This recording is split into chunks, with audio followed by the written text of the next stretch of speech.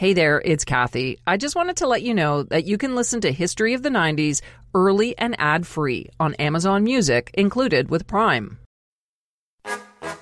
It was pouring rain when the headliner band took the stage at the Chicago stop of the 1997 Vans Warped Tour. But nothing could slow down the group's lead singer. Backed up by a lively horn section, Dickie Barrett roared through the band's pumped-up hits with his usual frenetic pace and gravelly voice.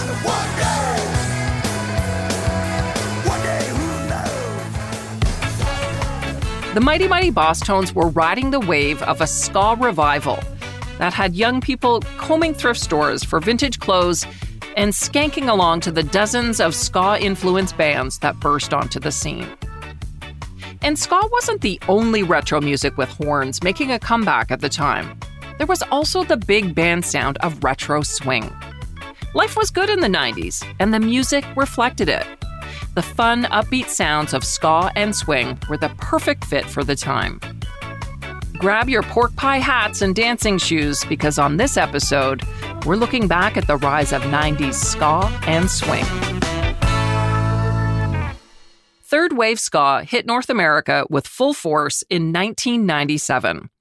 But as the name would suggest, ska music had been around long before kids in the US and Canada began skanking to Rancid and the Mighty Mighty Bosstones. So before we get into third wave, let's take a look back at the first and second waves.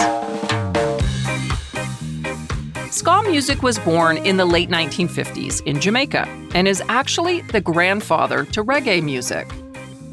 Ken Partridge is the author of Hell of a Hat, a book about the rise of 90s ska and swing. He says first wave ska combined the Caribbean sounds of mento and calypso with American R&B music. So there's all kinds of stories about, people in Jamaica would be picking up, radio signals out of New Orleans and stuff, and they'd hear Fats Domino records and things like that. The thing that really makes ska a unique, form of music, I would say, is kind of the emphasis on the offbeat, sort of almost like an inversion of like what you typically hear in, music, where you just, the music has this kind of push and pull to it because, the guitar and the horns and the piano are kind of hitting like in between the beats of a song, which is actually there in the music of Fats Domino. And it, goes back even further than that, I'm sure. But like, that's what the Jamaican people really latched onto and then kind of added their own elements to it. It was a special time in Jamaica. The small country was just gaining its independence following more than 300 years of British rule. The uniquely Jamaican take on rhythm and blues with quick, jumpy rhythms from snappy guitars and piano made it perfect for dancing. So it's kind of associated with this kind of celebratory time in Jamaica. And the music that, came out in the early 60s has a lot of horns, and it's very upbeat, up-tempo music. And I think it just kind of like reflected the kind of national mood in Jamaica. The name ska is difficult to trace, but some early ska musicians said it came from the upbeat, chopped sound of the electric guitars. Around the time ska was coming on the scene in Jamaica, the island nation was gripped by high unemployment and poverty. This gave birth to the country's first youth culture movement, as unemployed streetwise young men came in droves to the capital city of Kingston looking for work. Dressed in sharp suits, pork pie hats, and shiny shoes, they became known as Rude Boys or Rudies. The subculture revolved around the emerging sounds of ska and the local dance halls where Rudies were often hired as bouncers. One of the founding and most well-known bands of the early Jamaican ska music scene was the instrumental group The Skatalites. Some of its members were originally studio musicians who played on tracks for upcoming singers like Bob Marley and Peter Tosh. Then in 1963, they decided to form their own band and recorded several signature tracks, including this one called Guns of Navarone.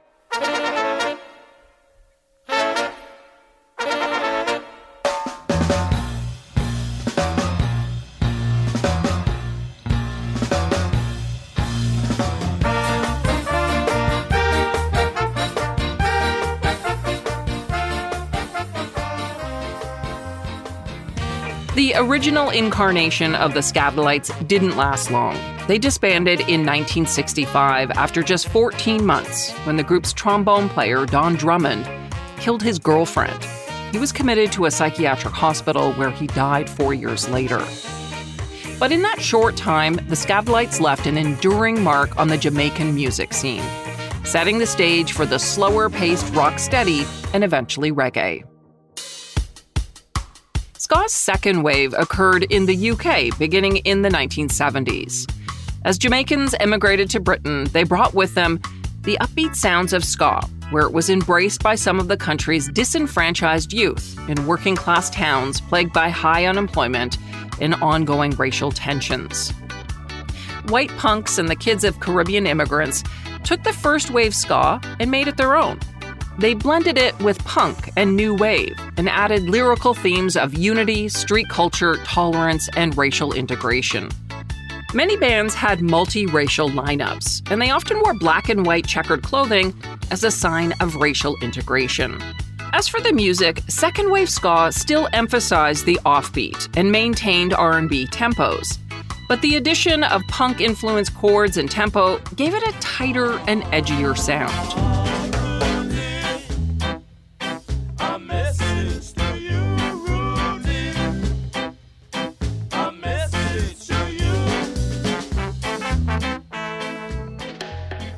That's the Specials, who Ken Partridge says led the UK ska revival by starting their own record label called Two Tone Records. They were a mixed-race band out of Coventry, England, and they just kind of set the template for the whole two-tone movement. This was, white and black kids playing together.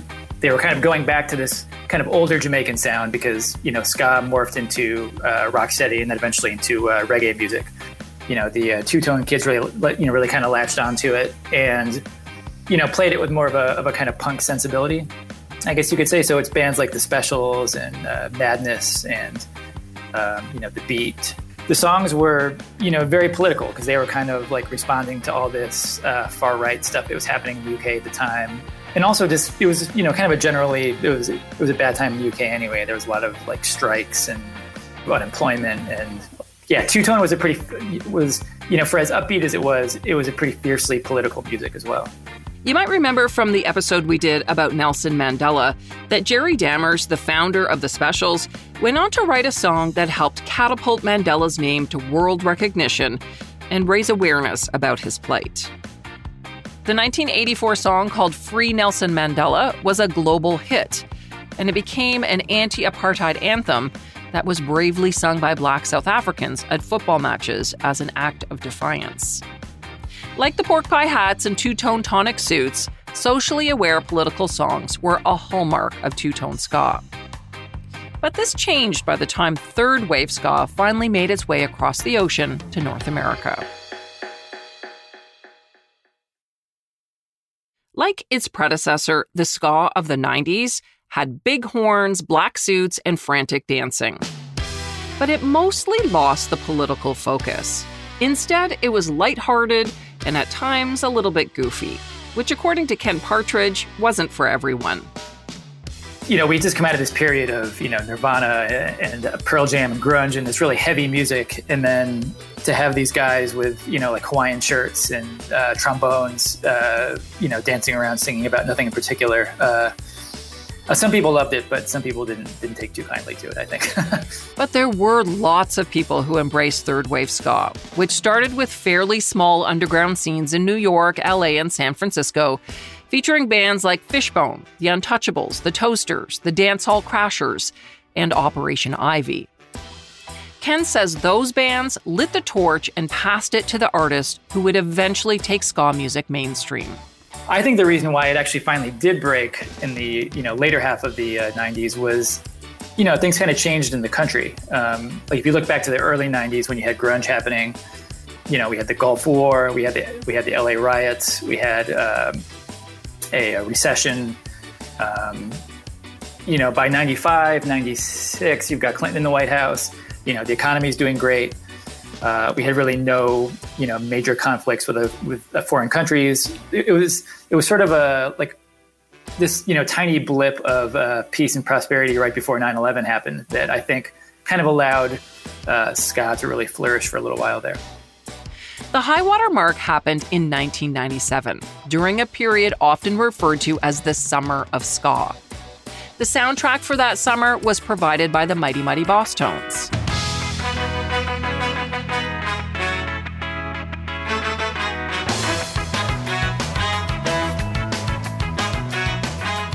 By the time the Bosstones released The Impression That I Get in 1997, the band had been together already for 13 years, forming in their hometown of Boston back in 1984. As teenagers, several members of the Bosstones were huge fans of the English Beat and other two-tone ska bands. And they later told the media that they proudly became Boston's first rude boys. The Bosstones, with their mix of Jamaican rhythms, hardcore punk, and sometimes even heavy metal, Americanized ska music, and they set the tone for its fashion, too. The Bosstones, when they first started, wore a lot of plaid back in the early 90s. That was sort of their sort of contribution to ska fashion. And then by the time they kind of broke through with Let's Face It, they kind of switched to like more traditional, black suits. The Bosstones were so committed to the ska lifestyle, they even had a guy in the band whose only job was dancing. Or should I say skanking? For those not in the know, skanking is the name of the dance associated with ska. I'm going to let Ken Partridge describe it for you. Probably to outsiders, looks like you're just running in place, more or less. You're sort of, moving your arms as though you're running, or, maybe cross-country skiing kind of a thing. It's very, it's very aerobic. Like, if you went to shows back in the day wearing a full, suit and tie, you would typically leave a show totally soaked in sweat and, smelling awful. But that was part of the fun. Okay, let's get back to the Bosstones. They released a couple of indie albums in the early 90s that were good enough to land them a spot in a Converse TV ad with the Boston Celtics. And eventually they scored a major record deal with Mercury Records. In the summer of 1995, they joined the Lollapalooza lineup, but took the stage so early in the day to perform their single Hell of a Hat that there were very few people in the audience. Bosstones singer Dickie Barrett was starting to feel like the band had grown as much as it could. He worried that mainstream success was out of reach for them. Then their label, Mercury Records, got a new president, Danny Goldberg.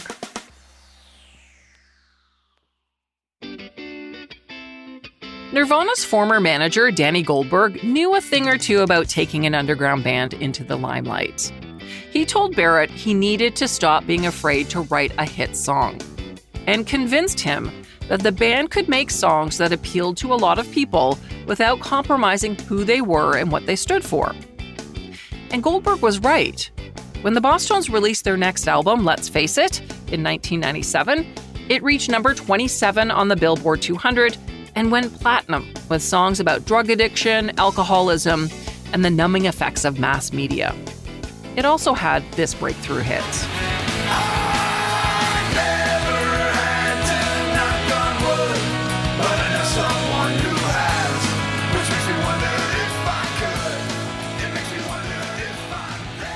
The impression that I get about the ease of life in the 90s compared to other eras like the 60s, when young people were being drafted to go to Vietnam, hit number 1 on the Modern Rock Tracks chart and number 17 on the Adult Top 40.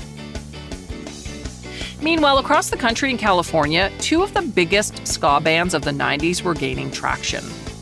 No Doubt and Sublime were 2 very different bands, but they had one thing in common. They had a massive impact on music and pop culture and helped pave the way for other 90s ska bands that followed in their footsteps.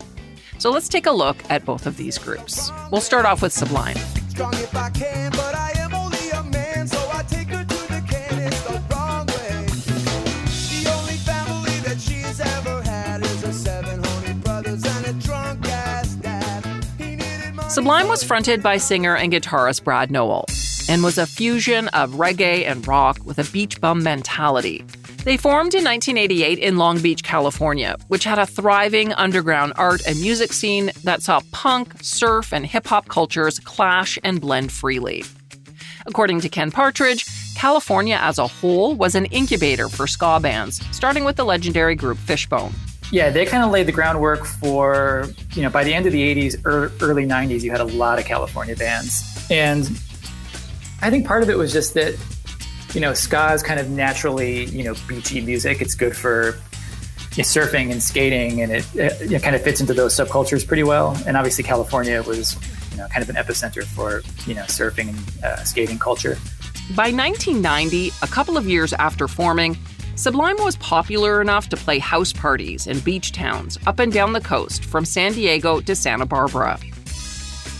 In pictures from this time, Noel and his bandmates Eric Wilson and Bud Gao look like the stereotypical SoCal surf rats, with lots of tats, wraparound shades, and Hawaiian shirts.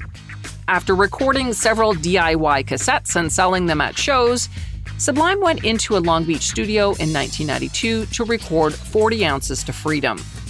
The band released the album on their own record label called Skunk, and it did pretty well for an indie, just on a word-of-mouth basis. But when it came time to go back into the studio to record their next album, singer Brad Nowell was deep into a heroin addiction. Rolling Stone magazine said in 1997 that most of the album, called Robin the Hood, was recorded in a Long Beach crack house, and Nowell's addiction was way out of control. And he didn't try to hide it. The album's lyrics are all about his heroin abuse. In the song Pool Shark, he sings, "Now I've got the needle, I can shake but I can't breathe. Take it away and I want more. One day I'm gonna lose the war." Despite Nowell's issues with heroin, Sublime caught the eye of a major record label, and in 1994 signed with MCA. It was a big deal, and Nowell didn't want to blow the band's chance at stardom, so he went into rehab and stayed clean for a while. Then, in February 1996, when the band traveled to Austin, Texas to begin recording their next album, Nowell descended into addiction again.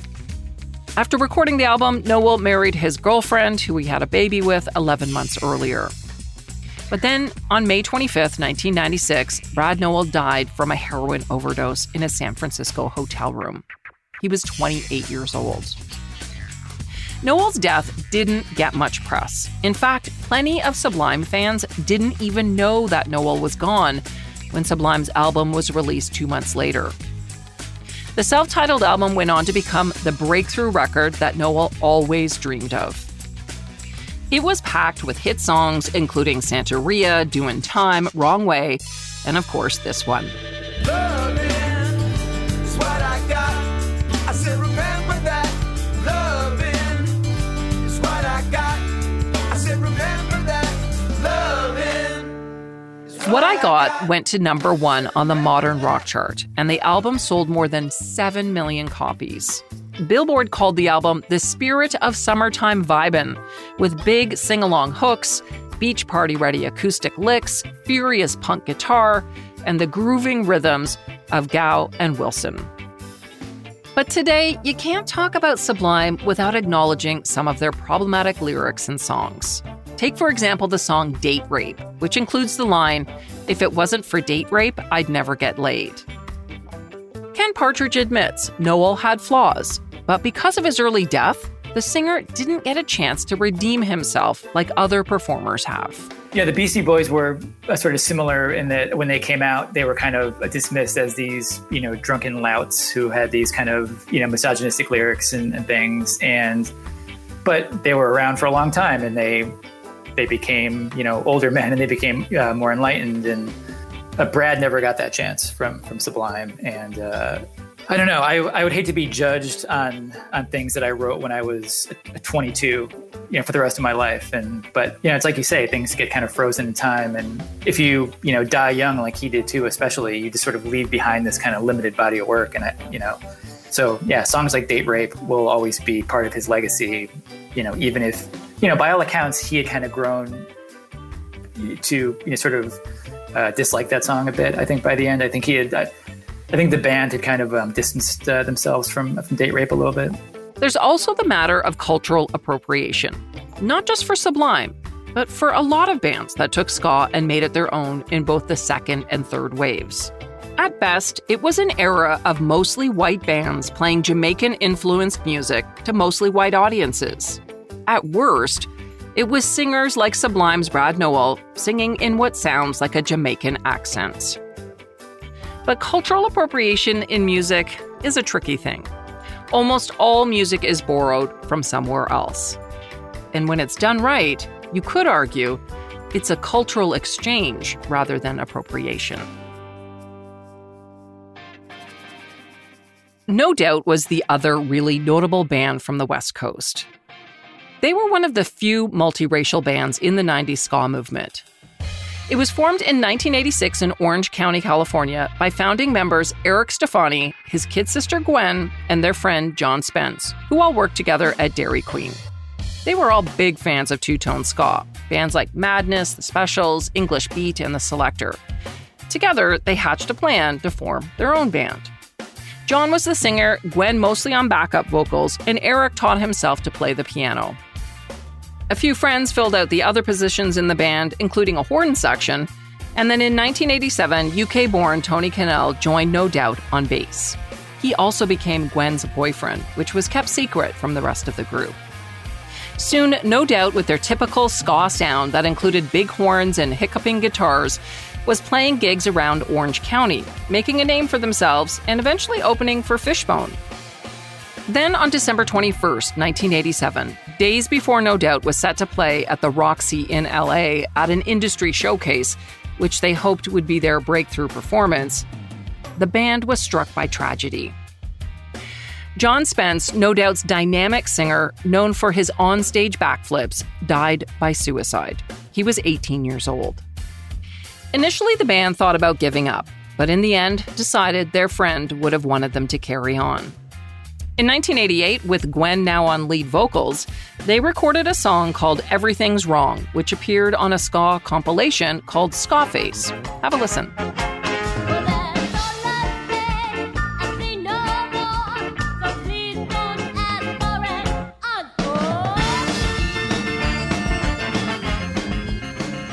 No Doubt went on to release a couple of indie albums and became a regional favorite, which earned them a major label deal with Interscope Records in 1991. But after adding heavy metal-loving guitar player Tom Dumont and drummer Adrian Young, the band slowly began to drift away from ska. They were becoming a punky, funky pop rock band with ska tendencies. By 1994, while recording what would become the band's breakthrough album, Tragic Kingdom, Eric Stefani grew fed up with the direction the band was going in. He quit the band and pursued his other passion, becoming an animator on The Simpsons. Eric's departure opened the door for his sister Gwen to start writing more songs. And right around this time, Tony Cannell dumped Gwen after a 7-year relationship, so she had lots to write about. The result was the 1995 album packed with hits, Tragic Kingdom.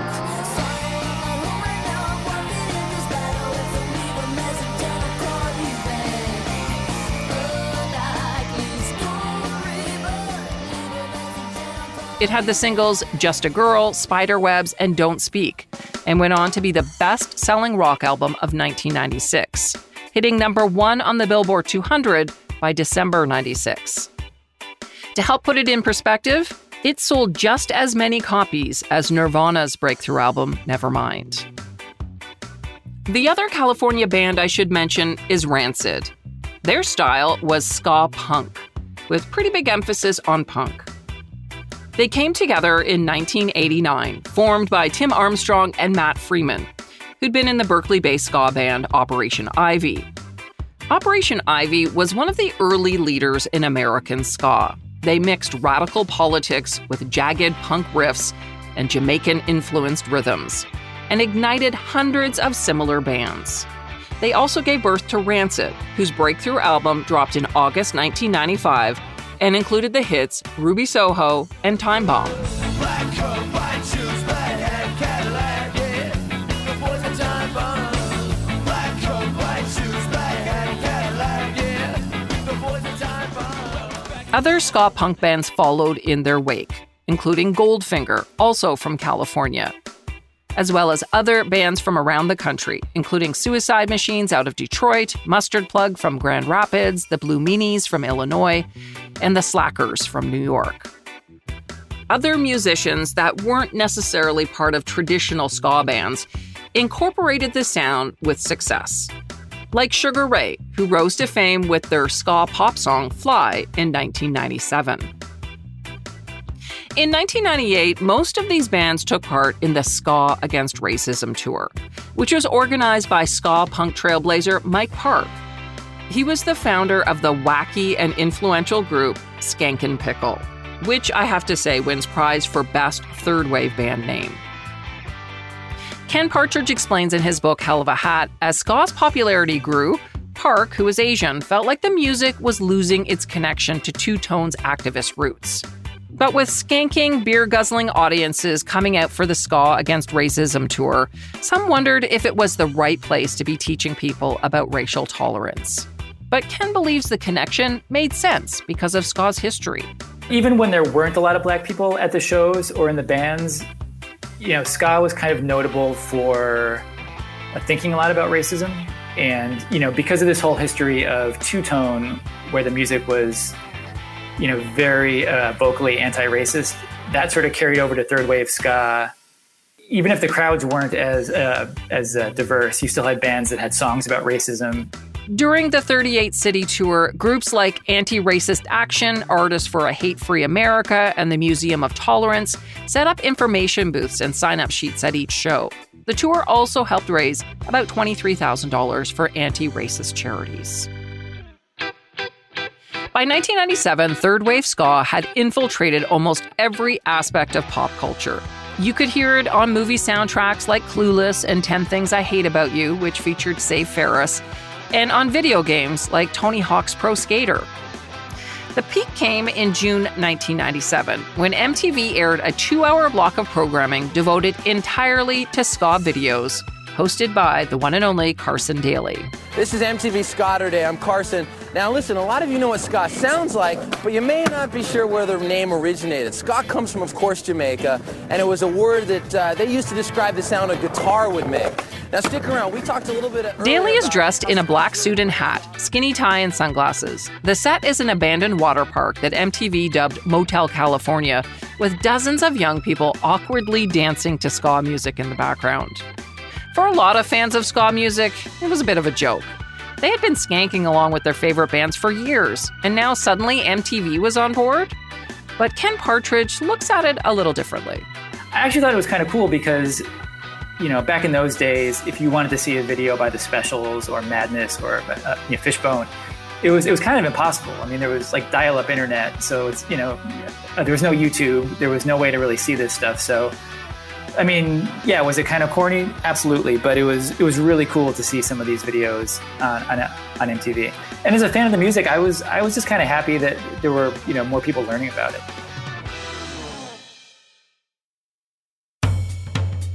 As third wave ska was infiltrating North America, there was another upbeat retro musical genre that was also making a resurgence in a big, big way. Swing. It's completely different from ska, but Ken says there are a few reasons the two have been conflated in our collective memories. Well, I think on a purely superficial kind of level, there was a connection because it was a lot of guys, playing saxophones and trombones, wearing suits and, getting onto alternative radio. So I think just, for kids growing up in the late 90s, I think a lot of kids, probably confused ska and swing because just, the aesthetics were so similar and they were so different from, Nirvana and Pearl Jam that, okay, it's like, suits and saxophones, that's all one thing. The original swing era was born in the 1930s when Benny Goodman premiered the sound of up-tempo hot jazz arrangements at the Palomar Ballroom in Hollywood. Dancers went wild for the sound. Other musicians joined Goodman, including names you have no doubt heard of, Count Basie, Duke Ellington, and Glenn Miller. And swing music exploded in popularity.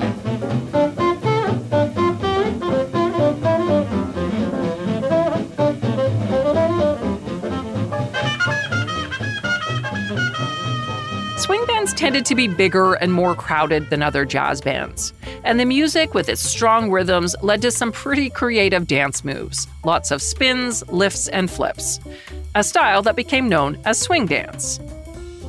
The feel-good dance music and dance craze began a slow decline during World War II and had mostly petered out by 1947. The vinyl records of jazz greats gathered dust at the back of your grandparents' stereo cabinet, only coming out after dinner on Sunday night or at special occasions. Then in the 1980s, the retro swing rebirth began with bands like Royal Crown Revue, and Big Bad Voodoo Daddy. Royal Crown Revue formed in LA in 1989 and hung out at King King, a club for California punks that was the epicenter of the LA retro scene. The initial lineup of Royal Crown Revue included siblings Adam and Mark Stern, who earlier founded the influential SoCal punk band Youth Brigade. Fronted by Eddie Nichols, a charming tough guy, the band developed a loyal following in LA and San Francisco. Fans of this neo-swing revival were often totally committed to the lifestyle, driving old cars, dressing in retro clothes like zoot suits, and using lots of 1930s swing slang like hepcat, daddy-o, and doll. The movement's most famous venue was the Derby, a 1940s-style club with velvet curtain booths in Los Angeles. Every Wednesday night for 2 years, from 1993 to 1995, the Royal Crown Revue played the Derby and became the it band of LA. According to Ken Partridge's book, Hell of a Hat, lots of celebrities came to check them out, including Bruce Springsteen, Quincy Jones, and the cast of Friends, which couldn't be a more 90s factoid. They eventually caught the attention of Hollywood, landing a role in the 1994 Jim Carrey film The Mask, performing this song.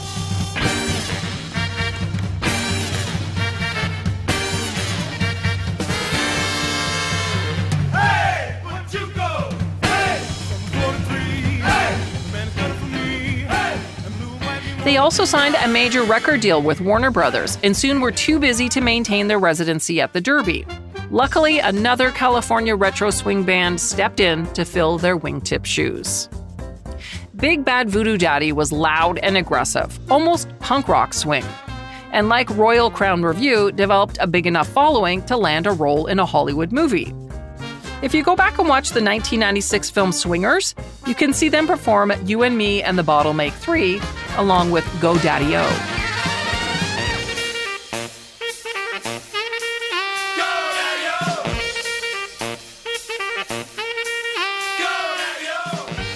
The movie Swingers, incidentally, was written and directed by a young Jon Favreau, who was a regular at the Derby Club when swing was all the rage. And even though the movie was a flop in theaters, it gained a pretty good second life on VHS and remains popular to this day.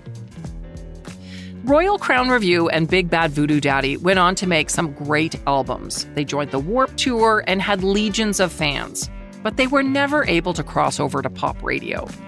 The retro swing revival seemed destined to remain outside the mainstream. That is until March 1997, when a band with the unfortunate name of Cherry Poppin' Daddies released their soon-to-be hit, Zoot Suit Riot.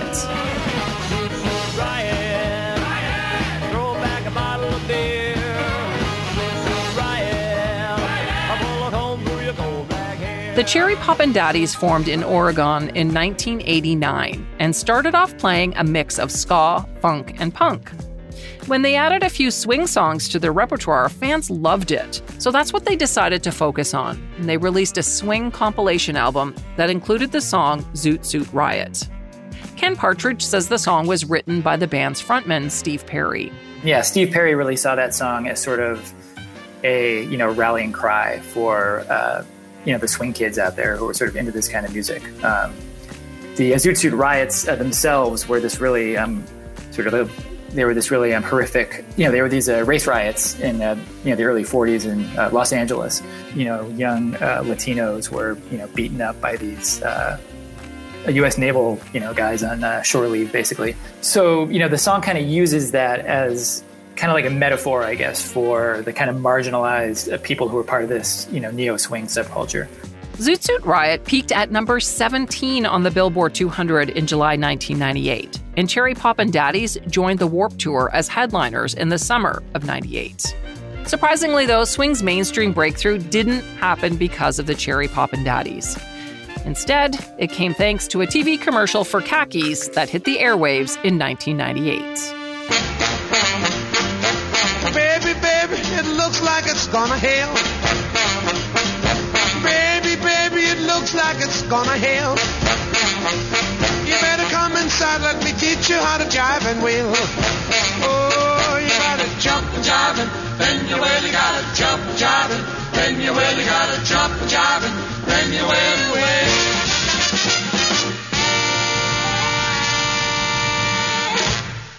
Set to the Louis Prima song Jump, Jive, and Wail, the Gap swing commercial was a blur of khaki-wearing men and women. Yeah, it's all these like young dancers, and they're kind of flying through the air, and they use that kind of special effect from The Matrix, the bullet time thing, where the camera sort of stops and then rotates, and so that was a big part of the commercial's appeal too. But yeah, I mean, I feel like overnight you just saw people signing up for swing classes, and it just kind of blew up from there.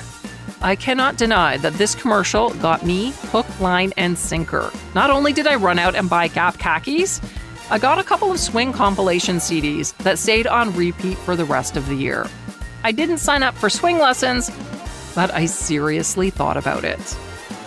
At almost the same time the Gap commercial was released, Brian Setzer, formerly of the 80s rockabilly group The Stray Cats, was putting the finishing touches on the album Dirty Boogie for his latest project called the Brian Setzer Orchestra, which is a predominantly swing and jump blues and jazz band. Ken Partridge says at the last minute, Setzer went back into the studio and cut a version of the Louis Prima song from the Gap commercial. I think he had been kind of reluctant. I think it was, somebody at his record label was, sort of saying, like, you should do the song. And there's some interview where he, talks about being kind of reluctant, but then he, worked up sort of worked up his own arrangement of it, put in a guitar solo and really made it, kind of rock in his signature way. And I think he really made the song his own. But yeah, that summer it came out and was just a massive hit. I think it just, on the back of that commercial, there was kind of no stopping that song. Oh, you gotta jump jiving, then you really gotta jump jiving, then you really gotta jump jiving, then you really gotta jump jiving, then you really gotta jump jiving, then you really... Brian Setzer's version of Jump, Jive, and Wail reached number 23 on the top 40, and the album Dirty Boogie peaked at number 9 on the Billboard 200. According to Ken Partridge, the retro swing revival kind of fizzled out after reaching its peak in the summer of '98. He says a swing band in the year 2000 was about as cool as a hair metal group in 1991. As for 90s ska music, it too went from super cool to a punchline almost overnight. Suddenly, the Hawaiian shirts and wallet chains attached to oversized shorts worn by 90s ska bands like Real Big Fish had overstayed their welcome, and it was time to move on. But Ken and many others maintain that both ska and swing shouldn't be written off as just another fad. He says these genres weren't invented by Gap marketers or executives at MTV and major record labels. They grew out of legit underground subcultures and became a welcome home for a cross-section of people who maybe didn't feel they belonged anywhere else. Ska in particular was kind of like welcoming to the misfits and like the weirdos who, wanted to wear suits and dance around. And, because ska was so... I think one thing that makes, ska so interesting is that it's very adaptable. If you're sort of willing to call like any kind of music that has the offbeat to it a ska, then you can kind of like mix ska with almost anything. You can mix it with metal or punk or so. It wasn't uncommon at ska shows back in the day to see punk rockers and like metal kids. And I would say that for as much as there was kind of like a uniform and the rude boy look, and there was mods and like skinheads and all these different subcultures that kind of fell into it. It was also just kind of pretty welcoming to regular old kids who just wanted to come out and have a good time. And while retro swing doesn't appear to be making a comeback anytime soon, ska is still around. In fact, it never totally disappeared. It just went back underground. And in recent years has actually been thriving in cultural epicenters like Los Angeles and Mexico, where bands like the female-fronted Interrupters have been creating a fourth wave. Amy Allen, lead singer for the Interrupters, says ska never went away. It just dips in and out of the mainstream. Thanks for joining me for this look back at two of the 90s most surprising musical movements. And thanks to Ken Partridge for sharing his knowledge and expertise about the era. His book, Hell of a Hat, which has just been released, was an immense help in writing this episode. It is a really fun, great book to read. I recommend it highly. I'll put information in the show notes about Hell of a Hat in case you want to read more about the rise of 90s ska and swing. If you've got an idea for a show, please let me know. You can reach me through Twitter and Facebook at 1990s History and on Instagram at That 90s Podcast. You can also email me anytime at 90s@curiouscast.ca. I love to hear from you. This episode was written and hosted by me, Kathy Kinzora. Our producer is Dila Velasquez, and sound design and final production is by the ultimate hepcat, Rob Johnston. See you next time for more history of the 90s.